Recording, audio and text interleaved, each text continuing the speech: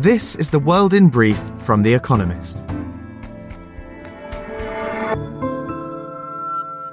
Our top stories. France's President Emmanuel Macron lost his parliamentary majority in elections to the 577-seat National Assembly.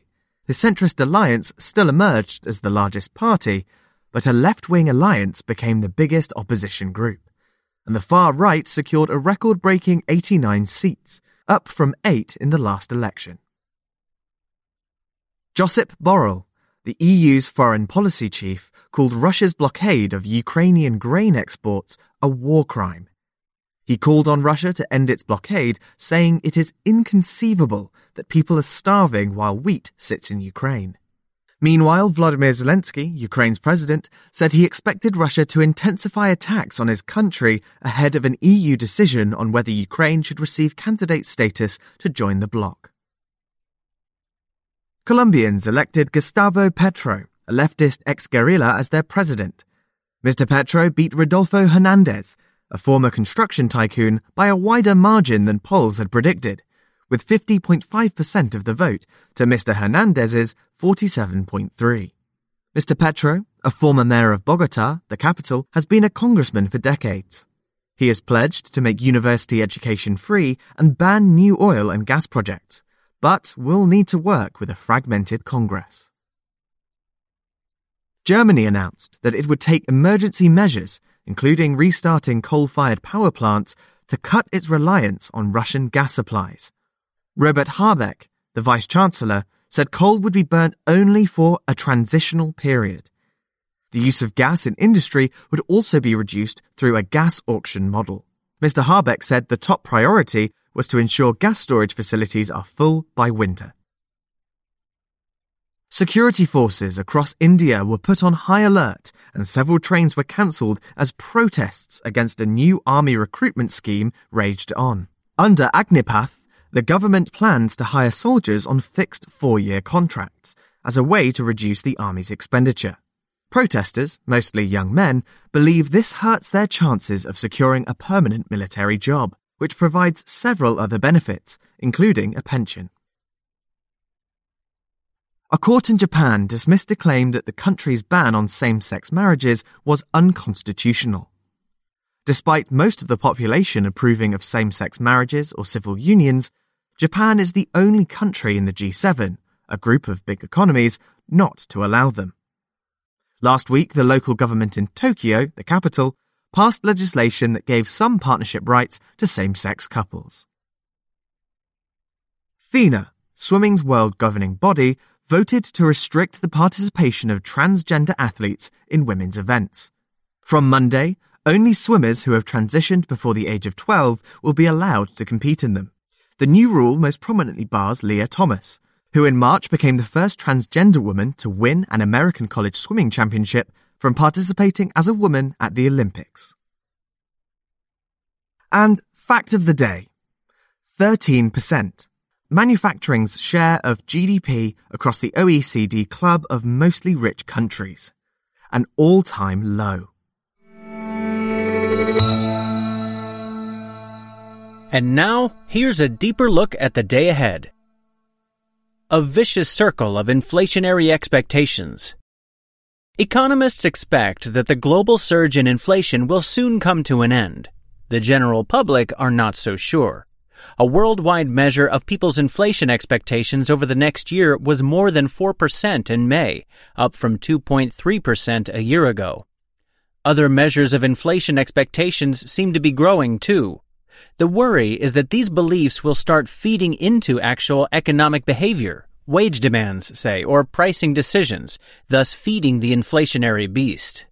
Indeed, central banks may have difficulty getting inflation expectations down again. After decades of low and stable inflation, few people pay much attention to what Jerome Powell, Christine Lagarde, or Andrew Bailey say, or even know who they are. History offers some lessons. In the 1980s, Paul Volcker, chairman of the Federal Reserve, culminated his image as an anti-inflation nutter. Ronald Reagan and Margaret Thatcher were known for their anti-inflationary zeal. Perhaps it's time for inflation to be named public enemy number one again.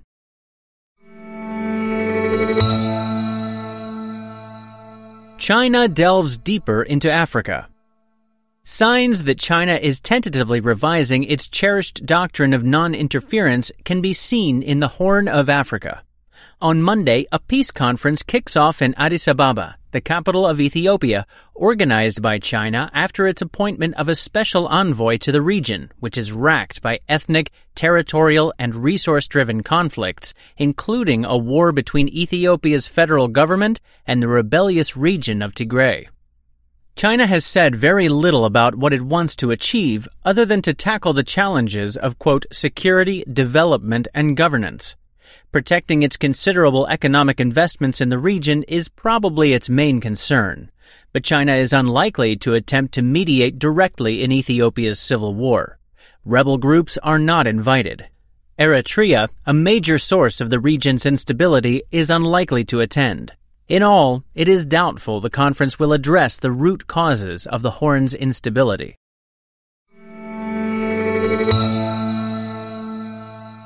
The latest cycle of gerrymandering comes to an end.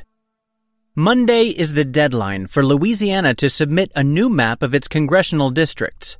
A federal judge rejected the state's previous proposal, passed by the Republican legislature over the veto of the Democratic governor, when it was found to violate the Voting Rights Act by not including enough black majority districts. Louisiana is the only state left without a map for the midterm elections in November. Once approved, America's contentious redistricting cycle will finally end. After the decennial census in 2020, Democrats and Republicans competed to redraw congressional boundaries in their favor, a process known as gerrymandering. Courts attempted to block more egregious efforts, sometimes, as in Louisiana, to avoid the marginalization of racial minorities. In some states, like Ohio, Republicans simply ignored the courts. Across the country as a whole, the partisan balance has remained stable, but the number of competitive districts has dwindled. The Supreme Court may rule next year to expand the ability of states to gerrymander. Voters look set to be stuck with still more extreme candidates.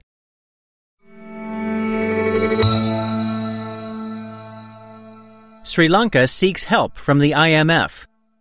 These days, Sri Lanka often looks deserted. The most active people are officials scrambling to emergency meetings. Public transport has ground to a halt. From Monday, schools and state-run offices will be shut for 2 weeks. Fridays have been declared a public holiday in a bid to conserve fuel. With rolling blackouts and a lack of medicines, the country confronts a humanitarian crisis. Food prices have soared as farmers plow through an acute shortage of fertilizers. A delegation from the International Monetary Fund will visit Colombo, the capital, on Monday to discuss a rescue package. On May 22nd, Sri Lanka defaulted on its debt for the first time ever. High energy prices and the COVID-19 pandemic contributed to the worst economic crisis in 7 decades. But so too did the country's own economic mismanagement. Last week, the central bank governor admitted that the government could have gone to the IMF sooner. Better late than never.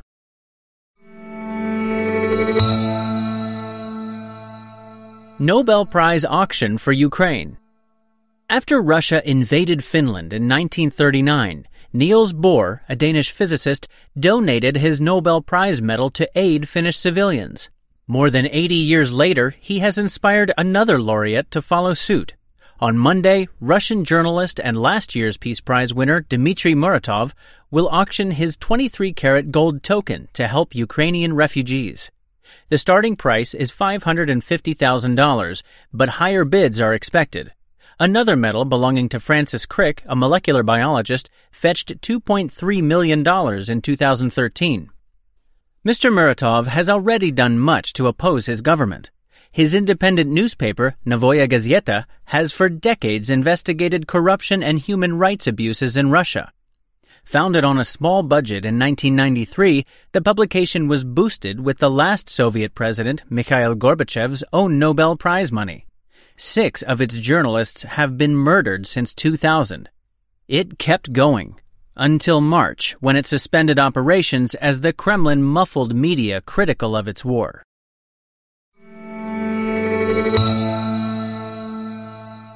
Daily Quiz. Our baristas will serve you a new question each day this week. On Friday, your challenge is to give us all 5 answers and, as important, tell us the connecting theme. Email your responses and include mention of your home city and country by 1700 hours BST on Friday to quizespresso@economist.com. We'll pick randomly from those with the right answers and crown one winner per continent on Saturday. Monday. Which performer in the Star Wars movies was the daughter of Debbie Reynolds, an actress and singer?